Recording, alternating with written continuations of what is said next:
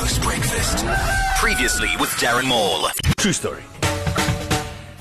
Only Carol and Dave. Now, Carol phones my mate Dave at work, which she never does, because she knows I'm working. Don't phone me at work, whatever it is, we can talk about it at dinner at night. But when she does phone, Dave always takes the call, in case it's an emergency. Yeah. Right. So he answers the call, but he's busy. He's busy at work, and he's like, hey baby, what's up? And she's like, hey, how you? And he's like, honey, what is it? I'm working. It says like, what's up? Why did you call? She says, listen, I got good news and I got bad news. She's like, baby, I am really, really busy. Just give me the good news and give me the bad news tonight. She's like, oh, okay, just the good news. Good news is the airbags on the car work just fine. Oh, no, Carol.